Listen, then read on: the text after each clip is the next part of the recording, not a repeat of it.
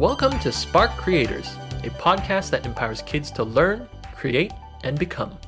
This podcast invites creators and entrepreneurs from all over to share their stories and ideas. We believe every kid is creative. It's just a matter of taking that first step and starting now. We hope this podcast can inspire you to create something that makes a difference in the world. If you want to stay inspired, remember to subscribe. You can find us on iTunes, Spotify, and Google Play, or visit us at peachandplumlab.com/podcast.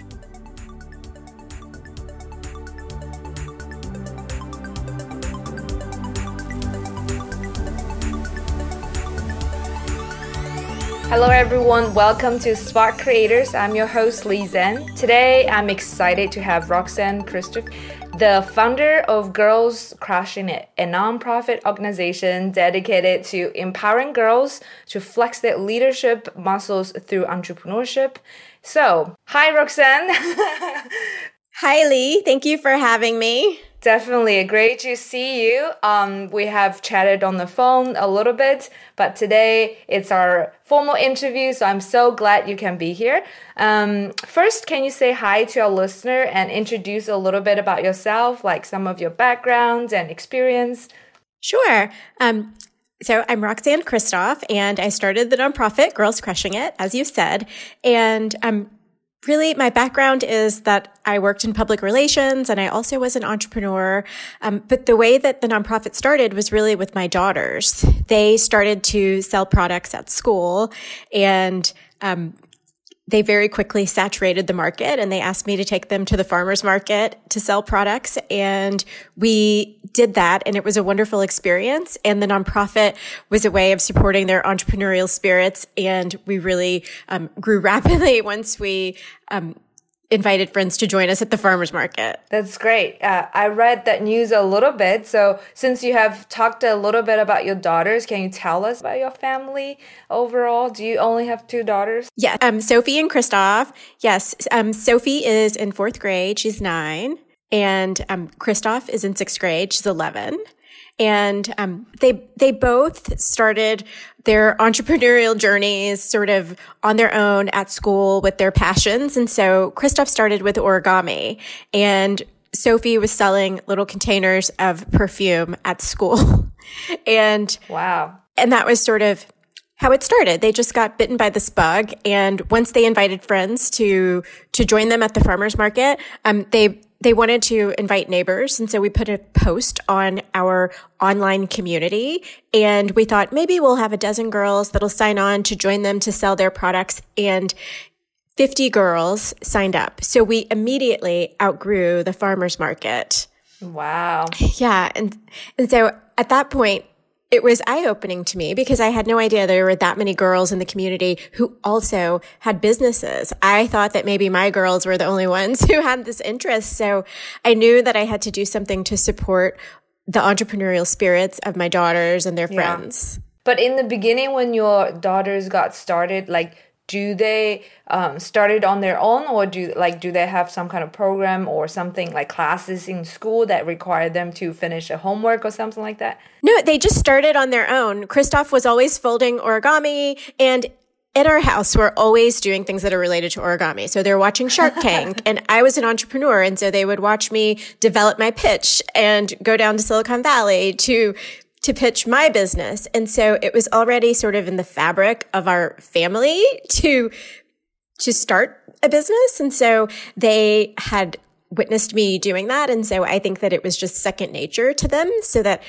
when she started to make origami and sell it at school, she invited people to, she called them her business partners. She invited her business partners to do this along with her. And while the school did not have an entrepreneurship program, they were very supportive. It was a small private school, and the teachers were supportive. They even bought the products, and they allowed the girls to sort of follow this passion. Definitely, yeah. So from what I heard, your girls influenced you, basically inspired you to start this nonprofit organization. And at the same time, your entrepreneurial journey has also inspired your girls to do something very entrepreneurial, yeah.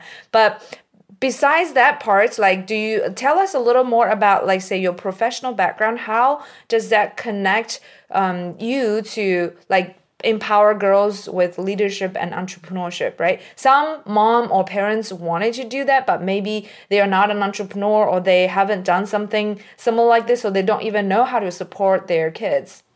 Sure. So my undergraduate degree is in communication. My graduate degree is in public relations, but so more related to marketing aspect, yeah. Yes. So I have I have a broad background that helps me do a lot of what is required to run a nonprofit. I've worked in both private and public sectors.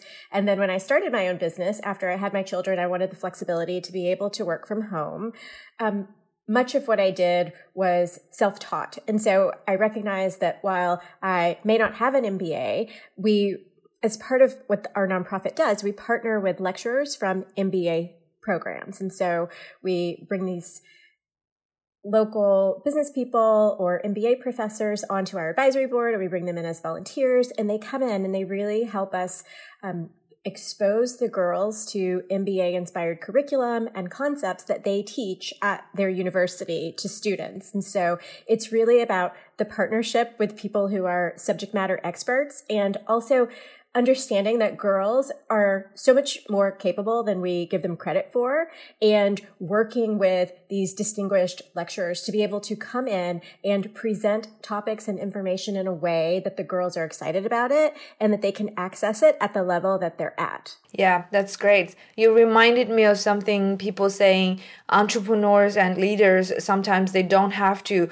like know everything and do everything themselves. Like their strength is to bring the resources together and then to trust on other people, like empower other people to help them to grow the organization and grow the business. Yeah, which is great because that you can bring so many people on board to help you with the same mission that you believe, right? Yeah, I would say it's critical, and our nonprofit has grown very rapidly. We have not yet even hit the 2-year mark, but we've educated more than 300 girls, and our pop-up shops have been attended by 10,000 shoppers. And so our girls have the ability to interact with that number of people because of these partnerships with nonprofits, but also partnerships with individual lecturers and coaches who come in and work with our girls. And none of that would be made possible without these strategic partnerships, and recognizing, while I have some level of expertise, I really have to pull in people who can drill down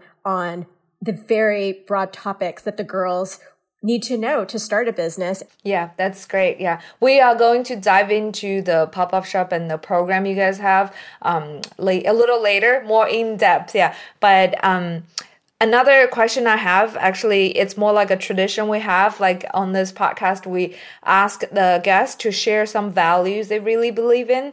So if you would choose like 1 to 2 keywords to share with us, what would it be for you? So one of the things that underscores everything that we do, it has to do with being able to get the girls to flex their leadership muscles. And so the value that I think I would emphasize there has to do with tenacity and just being able to overcome a problem when the girls face a challenge. Like any entrepreneur, you will always face challenges. And so I would say the ability to critically think and solve problems that you come across. And we also value ingenuity and, the girls understanding that what they do may be creative, but they really can channel that creativity into something that really is a business, and it's fulfilling both financially and emotionally.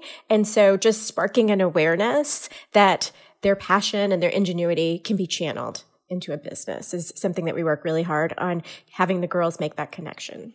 Got it. That's great. That's great. Yeah.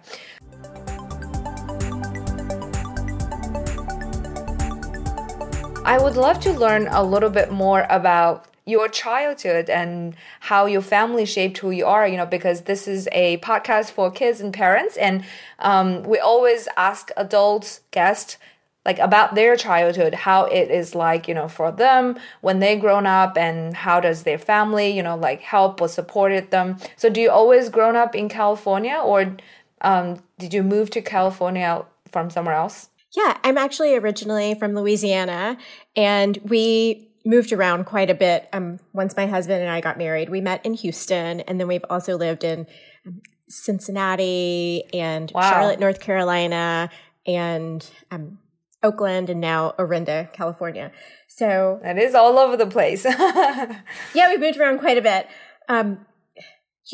My childhood was one where I came from a line of entrepreneurs, but it wasn't necessarily cultivated in me. My parents felt like it's hard and stressful to be an entrepreneur, and they felt like it would be better for me to have a education where I had a steady job, and I wasn't necessarily encouraged to take risks. And so as a result, I really did not pursue entrepreneurship until much later in life. And so I do encourage that risk taking much younger for my children. I understand why my parents wanted me to have a career that was much more stable.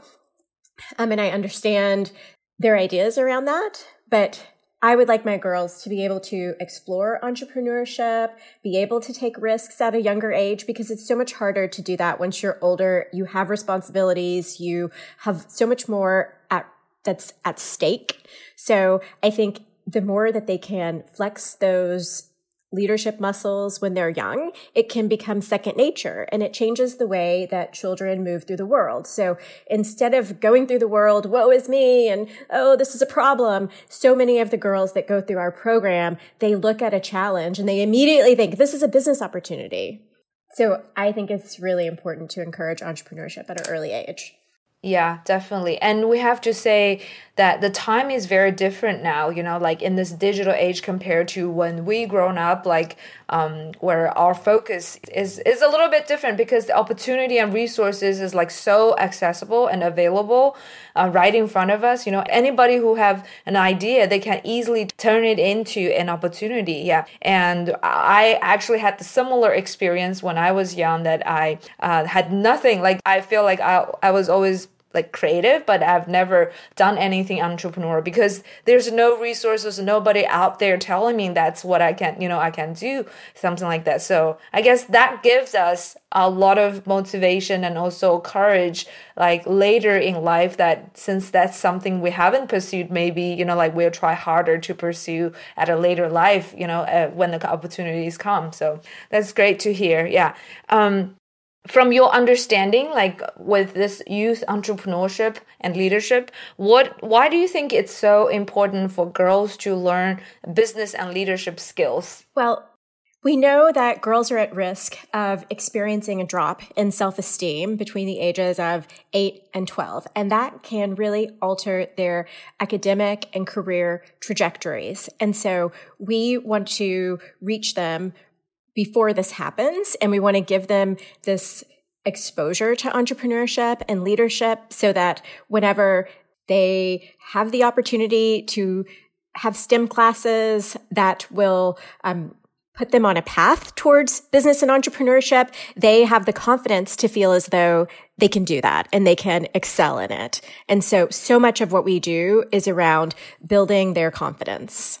Definitely. And so on your website, there are a lot of data, right, related to women in leadership and girls, like in terms of their career in STEM, and also how many, leaders are there out there in the market right now. Like girls actually, even though we are, we can say we are half of the population, there's not a lot of representation in the high level kind of leadership roles. Yeah. And I think starting at a young age, like you're really trying to shape, their mindset and telling them they can do that too. They are as good as anybody else, out there who can be a leader and entrepreneur. Right. I mean, the thing that is so hard to believe is that girls outperform boys in school, yet they only make up a tiny fraction of the C-suite executives. So they have the capability. We just want to give them the toolbox to fulfill what they are capable of. definitely. I actually 3 years ago, something in 2016, I did a book related to women's facts like data, and that shocked me, like related to how many women in the leadership role in C-suite, and how many girls took STEM classes and later choose STEM as their career path is like shockingly surprising that they later in life that they decided that's not something for them or something like that. So about your organization, Girls Crushing it is a nonprofit organization, and what made you wanted to do a nonprofit rather than full profit business? So realizing the strategic partnerships that were going to have to come into play, the investment that is required to build out this infrastructure to support these girls, I felt like becoming a nonprofit gives us so much more access to corporate donations and foundation donations that it felt like it would be much more sustainable to provide these services under the umbrella of a nonprofit. What we did was structured in a for-profit model. The cost would be prohibitive. The cost of registration would be prohibitive, I think. And it certainly our programming would not be accessible to the girls that need it. A small fraction of girls might be able to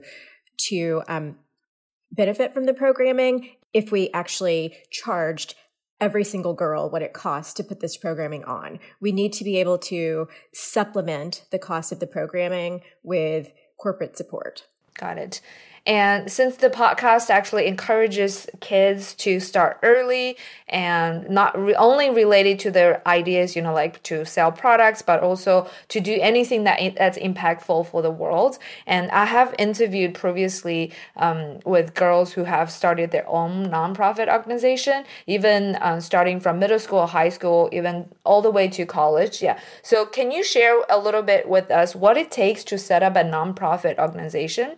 Do you think can young girls and boys set up their own nonprofit organization with their help, from their parents? Okay, so the first thing that you would have to do is you have to outline your charitable mission.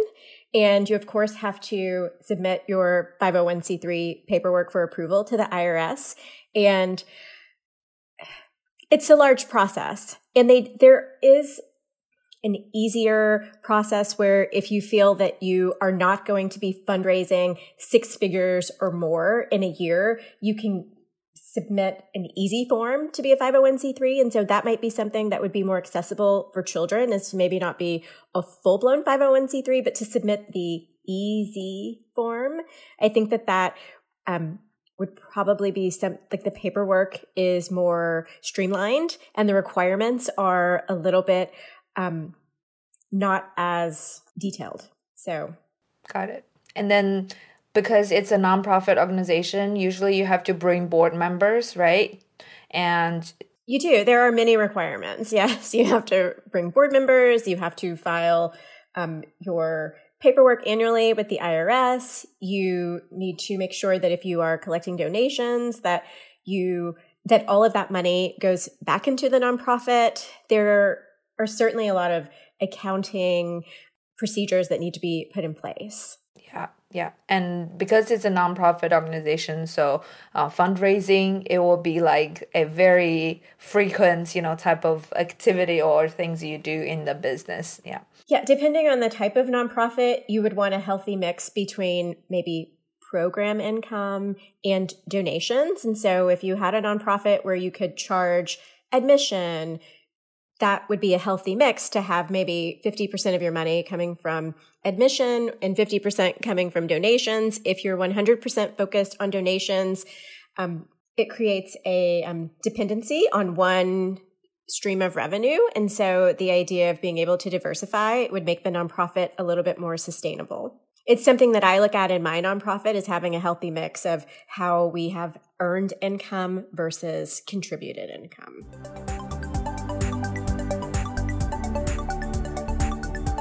Yeah, so related to your program, I would love to know more about it. Can you tell us a little bit about how many programs do you have at Girls Crushing It and give us a overview about your program? Yes. So our program is MBA-inspired educational workshops that are taught by local leaders or business school professors, and they come in and they teach everything from Entrepreneurship 101 to product ideation and development or crushing your pitch. They also teach about branding and design thinking or aspects like social entrepreneurship and, of course, financial literacy. Every time we get together, I will always tell the girls that because of the gaps in pay disparities, women retire with 30% less money than men do. And so talking about financial planning and financial literacy is always something that we do in our programming, because once the girls complete our programming, they complete our pop-up shops, they will walk away with a stack full of cash. And I want them to be so thoughtful about how they reinvest it in their business in a sustainable way, how they save it, how they come up with budgets for what they spend, and also if they earmark money that they want to give to a charity. We go through all of that with them. At the culmination of our educational curriculum, the girls have the opportunity to participate in a pop-up shop. So just like in life, you don't just show up on the day of your meeting or your big event without having put in the work. And so our educational curriculum is required to be able to participate in the pop-up shop. So once the curriculum piece has been fulfilled, the girls can sell their products at a pop-up shop. And ours range in size anywhere from 400 to 600 people, or we partner with larger organizations and we've had attendance in the thousands. And so the girls have the opportunity to deliver pitches firsthand to customers. They have the flexibility to ask questions, get customer feedback, and then the next time they participate, they can pivot and maybe figure out, oh, this product would sell better if I made this adjustment based on customer feedback, or maybe the market was saturated with my product and now I need to think about opportunity in the market where it doesn't exist. And so that is sort of the crux of what we do. Definitely. So several follow-up questions related to the program. Do you guys charge, or is it free for girls to attend this? And do you guys involve their parents too, or not really? And do you guys plan to offer online programs in the future? Or because right now it seems like mostly are on site, right? Sorry, that's a lot of questions. Yes, we do. We do charge. Registration is under $100 per girl. It only covers a fraction of what it cost for this programming for us to develop this programming and to execute it. And so that is why we're a nonprofit, because we fundraise to cover the gap. And then parents are heavily involved. So when we do the workshops, each business has to have one parent chaperone. And so if a business includes 4 girls that are business partners, they have to at least have one parent who is the chaperone across that business. And the reason being is that the parents need to understand the requirements. We have so many girls that want to participate, and it's very important that the parents are tuned in so that they understand the investment in time, the investment in resources. They understand the inventory requirements, the logistics. There's so much involved in what we do when you have hundreds or thousands of people coming out to buy your products, that the parents have to understand the commitment and be supportive all the time. Be in place to support the children. And they are. Yeah.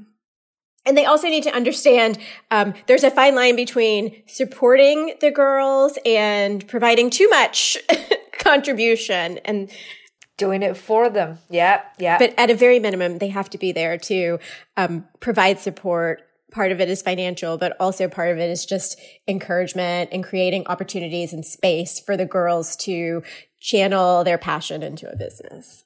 And yeah, that's why you don't want every parents to partner with one kid so that it will become like a parent managing the business. And you are using the parent as a way to mentor the kids and to support them whenever they need it. Yeah, we really want the parents to understand your girl will get out of this what she puts into it. And so the more that she is able to interact with customers, problem solve, figure out how to make decisions on her own, the more leadership skills she's going to gain and the more empowered she's going to be on the other end. Okay. And then in answer to your question about whether or not we would have our curriculum online. Online. Right now, our program is in quite high demand. And so we always have a lengthy waiting list. And so we are currently strategizing how to support girls that are on the waiting list. And I don't know if that'll be through online programming necessarily. So you have limited number for each program to run, basically. We do. And in order for the program to have maximum impact, the sweet spot is between 60 and 80 girls. And if it's bigger than that, it feels like maybe they don't have the individual attention that they might need. And so we end up having waiting lists that have 30 or 40 girls. And so potentially online could be an avenue, but also setting up chapters is an avenue to support the increased demand, or perhaps having more workshops where the pop-up shop is not necessarily always the cherry on top. You could just do the workshop, and that's a standalone piece, and it would allow more girls to participate. And so just thinking about creative ways to be able to accommodate all the demand. Yeah, definitely. So how many pop-up shops have you guys done so far? Okay, so to date, I think that we've done around 10 pop-up shops, but in addition to pop-up shops, we also have leadership opportunities. And so we've had opportunities such as CEO panel discussion that we partner with another nonprofit on. So we've been invited to take part in summits with other nonprofits. And so there will also be opportunities in between our educational programming where girls have the ability to come in as leaders and either take part in a panel or watch a panel, be mentored by a CEO, or mentor a younger girl. So, yeah. Yeah. You just said that you haven't founded like more than 2 years and you already had 10 pop-up shops. That's like 5 each year. It's like more than 1 per quarter. That's a lot to prepare. Yes, and some of the pop-up shops are 100% run by us, and then others are where we partner with another nonprofit. And so that is a very efficient way for us to get our girls in front of festival goers. One of the organizations that we partner with is based in San Francisco, and it's called Girls Festival, and our missions are so perfectly aligned that it just makes a lot of sense for us to be able to plug into what they're already doing. And there's just so much value for us to be able to partner with a nonprofit that has a very similar base that they outreach to. Definitely.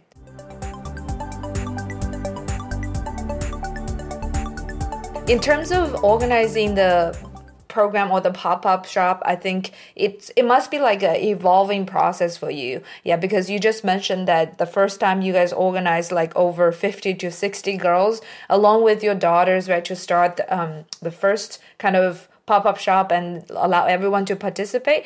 And now you probably have a completely different setup or a much more complete process, to teach the girls about entrepreneurship and allow them to show up with their products at the pop-up shop. So can you tell us a little bit about like from the beginning till now, like just give us like maybe two, like the story about your first pop-up shop and now how do you run it and what is the process is like, because we can see a transition, right, of evolvement. Yeah. Sure.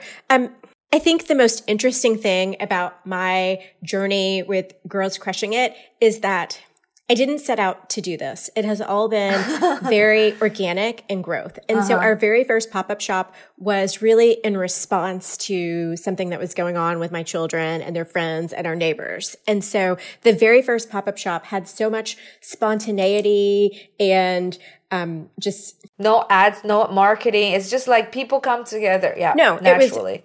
It was all completely organic. And so it came together in this very natural way where we posted it. We got this amazing demand where we were instantly bigger than the farmer's market. And so we just sort of said, we have to figure out how to make this work.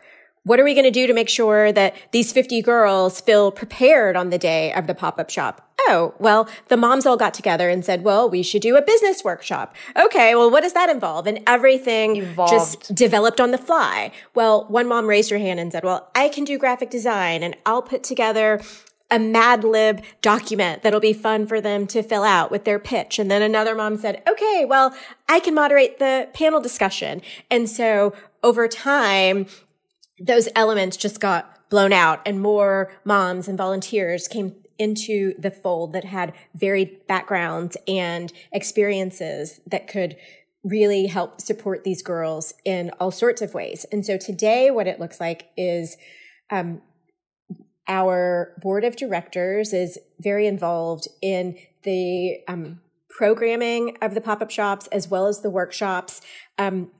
The workshops in particular, the very first one, we had a panel discussion that had girls on it. And that has been one theme that from day one has always been a thread that runs through, is that we want the girls to be able to learn from each other. Because while learning from an adult is amazing and good, there's a spark that goes off when they are listening to their peers, and they are so inspired and encouraged to hear the stories of girls that are their own age that, you know, that they look up to.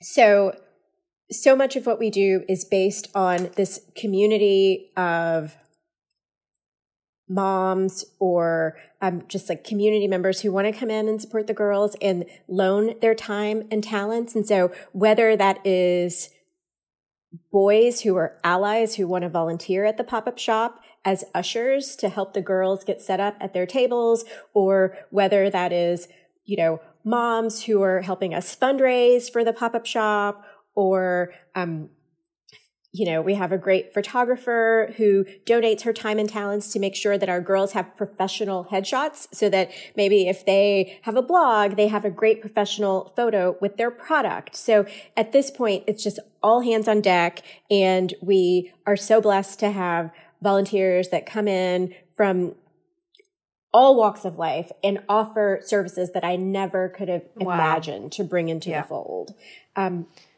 Yeah, that's great to hear. Yeah, because this is like in demand and people are kind of engaged, you know, with it because their daughters or people around them are participating in this. And so they're willing to put their time and effort into this as well.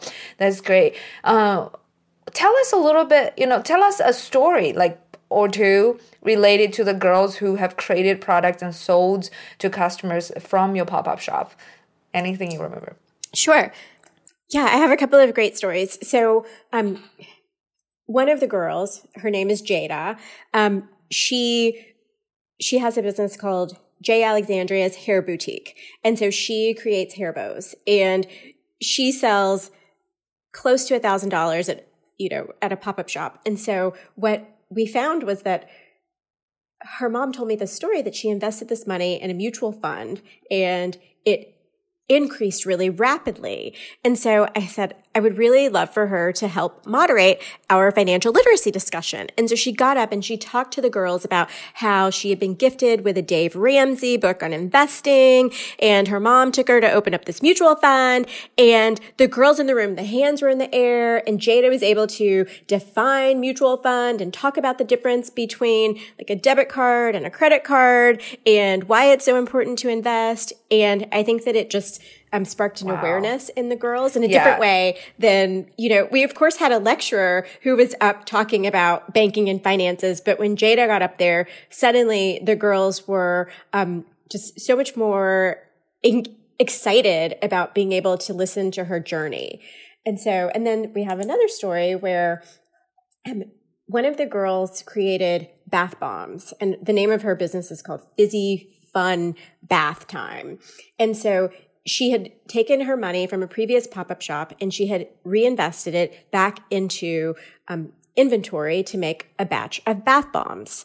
But when she made the bath bombs, one of the ingredients was omitted. So as a result, the bath bombs did not form into the mold and they were just loose powder. So she was left with this powder that she had invested all of her money in. So she had to really quickly think on her feet, how can I salvage all this inventory that I've purchased? And so she researched and came up with this idea to put this powder into dissolvable envelopes, and she created bath sachets. And I think that that's such a great example of how girls are learning at an early age to problem solve, pivot in a business, and come out the other side with something better than where you started, and be okay with failure and not taken down by it. So we have so many stories like that where the girls are just, figuring out how to solve problems and creating tons of confidence when they do come up with a solution.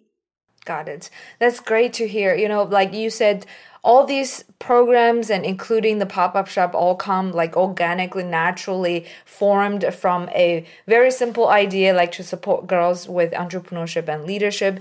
And now as the pop-up shops keeps going and more girls, get the product sold, and then they can earn more money. And you even have a lot of stories related to how girls are investing their money and teaching other girls how, related to investment and financial literacy, and which is amazing. But I know that as an entrepreneur in this process, like it seemed like very smooth, for everything, like it seems like come together automatically for you. But I'm sure you probably put a lot of efforts into it, and also that there are a lot of like challenges, in the process when you are going through like building in all these events and programs and inviting people together. Yeah. So what are some challenges you think that you have gone through in the process building this business? And what would you suggest if people who wanted to do similar things? Yeah. I mean, I think the road to entrepreneurship, you will always have challenges. And so,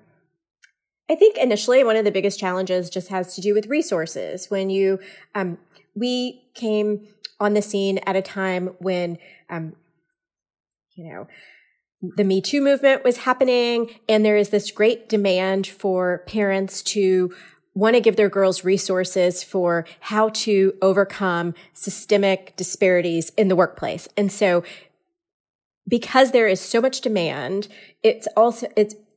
it has been a challenge to have enough resources to support the demand. And so just having the ability and the infrastructure to even be able to respond when volunteers say that when they have experiences that they can contribute, so being able to even mobilize volunteers, figuring out an efficient place to direct their talents.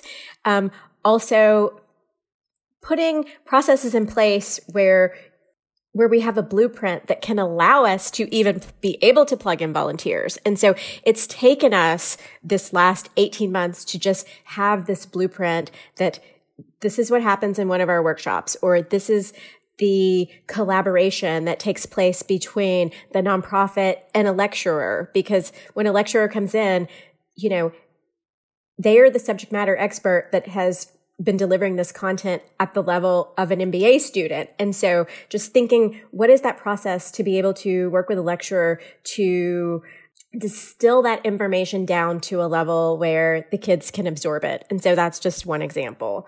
And just making sure that we are able to secure funding in a way that our programming can be sustainable. And so right now, our top initiative is just to be able to do corporate fundraising that allows us to continue on the sustained trajectory.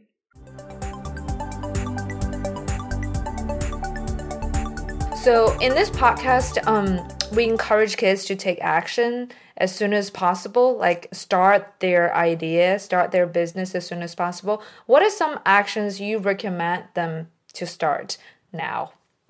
So I would say that their product should come from a place of passion.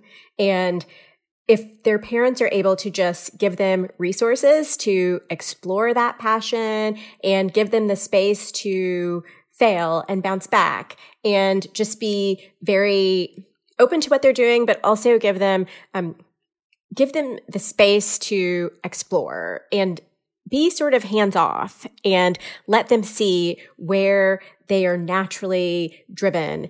None of what I'm doing would be possible without just letting my kids fly, go in their direction, and just sort of giving them a baseline level of support to what they're already doing. And so I would say instead of coming in and prescribing what the solution is, what they need to be doing, it's more just putting a baseline level of support underneath what they're already doing. That's great. Yeah. Because I was about to ask you suggestions for parents who wanted to raise entrepreneurial kids. Yeah. So definitely let the kid to own their, idea, own their process and product, but for anything that you can help, like along the way, if they need you, right, then you can stand up and to help in the process. And what are some books, podcasts, or resources that would you recommend to kids and parents, who have this kind of interest of starting a business or train, like on the leadership skills, things like that? Yeah. So on the podcast front, the podcast that my girls and I love is How I Built This on NPR with Guy Raz. Oh, he just has a really interesting mix of founders that come on and talk about their stories. And we are always captivated by so many of the people that come on. Some of the top of mind podcasts that I might recommend, like the episodes of How I Built This. There's one about Chuck E. Cheese and Atari. There's one about Power Rangers. And those are just a couple of How I Built This episodes that could sort of get the ball rolling. Wow. And then maybe for teenagers, along the same lines, How I Built This, if you have girls, like maybe a podcast about Rent the Runway. That's one that was really interesting to my girls. Or, okay. And then on the book front, one of our favorite books right now is Girls Who Run the World, 31 CEOs Who Mean Business. And so that's by a Bay Area author, Diana Kapp. And she interviewed 31 female CEOs whose contributions to business were not really highlighted to date. And so it's a wonderful read, and it's beautifully illustrated, and it's one that I would definitely recommend. So to wrap up, my last question is, what is your biggest hope for your girls? And do you want to say anything to girls who are out there who wanted to grow up to be entrepreneurs and leaders? My goal is to empower them with the confidence and the tenacity to take on challenges in life. And so I just want to give them enough exposure and experiences that if they feel like they want to try something new, they feel supported to go and do that. And in terms of the broader audience of girls, what I would say is not everyone is going to be an entrepreneur. And understanding that at the offset is great, but the skills that they learn through the entrepreneurial process, those skills are something that they can take with them throughout life. And so I think being okay with the fact that it's okay. Not everyone's going to start a business, but if they want to go through the process and just have fun along the way, they're going to walk away feeling empowered, and there's so much that they'll learn. Yeah. Definitely. And I definitely think, Roxanne, you are doing some amazing things, like to empower girls, because nowadays, not only girls, we talk about like how kids learn, in school, and how their character can be built, and how, important it is for them to learn a lot of qualities that cannot be taught, by school. And what you are doing right now, like through your program, through your pop-up shop, is not only bring together this group of girls and parents together to learn about entrepreneurship and leadership. It is to teach them a life skill, something related to solving problems, seeing problems as opportunity their life, so that they can deal with any problem in the future, right? And always have an eye open for something that's, in front of them, either it's challenges or problems, and they can turn that into something positive and amazing to contribute to the world too. Yeah. And along the way, like they gain financial literacy, they gain confidence talking to people, communication skills, and even having fun with all the girls together, like build relationships with parents. Just too many good things come together, like with what you are doing. Like, yeah, so that's why I was asking like online programs, something related to that, because I do think there's probably a bigger need out there for people who are looking for resources and organizations and people who are doing things like this. Yeah. So I just wanted to, like encourage you and also give the biggest shout out to you that you guys are doing something amazing. I wish the best, for your nonprofit organization to grow and to get the best support and resources, from all over the place, not only in California, but country and worldwide too. Yeah. Thank you so much, Lee. Yeah, definitely. That's such a compliment coming from you. You have so much depth and breadth of experience in this area. So thank you. I think that you summed that up beautifully. I just think like it's amazing to see people putting this in real action and touching life one by one. It's just amazing to see this. Yeah. So I hope you guys can keep doing this. And one day I will visit your pop-up shop. Yes, please. Yeah, because it's not too far away. Yeah, definitely. Yeah, I will bring some girls over too. Great.